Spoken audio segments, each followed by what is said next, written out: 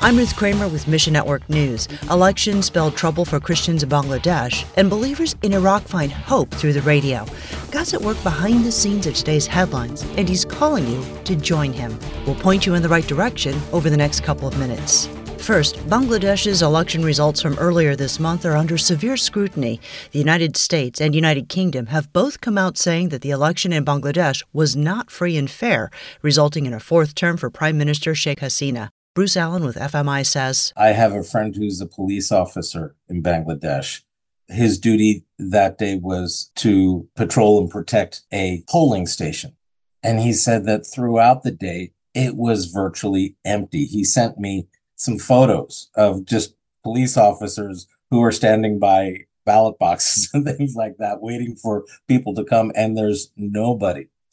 There is an election commission that by 4 p.m. that day showed that only 28% of eligible voters had even bothered to vote. And yet the chief election commissioner had announced the unbelievable statistic of a 40% turnout. Many Bangladeshis are dissatisfied and even hopeless. So if we try and use the context of our society, or the Bangladeshis using the context of their society, as conversation points, as kickstarters for conversations, we have the great opportunity to point to the hope that is in Jesus Christ. Pray for gospel opportunities. Then, a new workshop launched in India gives women the space they need to engage more deeply in biblical training. Ed Weaver with Spoken Worldwide says, in many countries, whether it's India or in the Middle East, there are cultural issues that men may see women as their servants, their slaves. They're not given educational opportunities. Their voice isn't welcomed. In many of the oral cultures where Spoken Worldwide works, women tend to keep quiet in mixed company. Even Christian men in these cultures are bound oftentimes by their culture.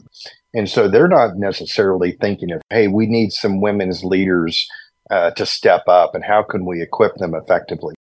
We are creating workshops for women only, training them in biblical principles using stories, songs, dramas, just like we do in our other programs. They're able to speak up. They're able to ask questions. They're able to get greater clarity on things of the Bible, and it's just, they blossom. You can help equip more women with biblical training by praying. For our eyes to be opened, that we'll be encouraged by the fruit that we see, and use that encouragement to generate more focus around lifting up women around the world. And we explained yesterday why Muslims in Iraq associate Christians with the West and how it's increasing persecution.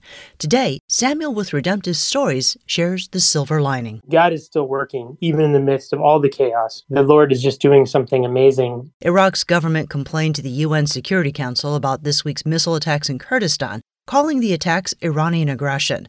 Meanwhile, Iraqi citizens voiced concerns about the economic impact of further U.S. withdrawal. Even in the midst of the upheaval and the ongoing issues, we have partners on the ground in Iraq that are continuing to respond. One partner operates a Christian radio station in Iraq and shares these updates from their listeners. A family had heard the gospel for the first time and decided to follow Jesus Christ, and we're so excited to receive their first Bible and to read and to understand more about who Jesus is. Another one had a vision that told them to turn on the radio and listen at this very specific time.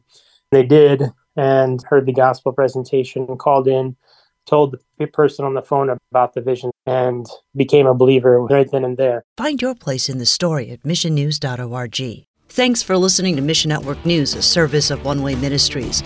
We're listener-supported by people just like you. So by giving to Mission Network News, you enable us to keep the stories of God's kingdom coming. So join us here on Facebook, Twitter, or Instagram.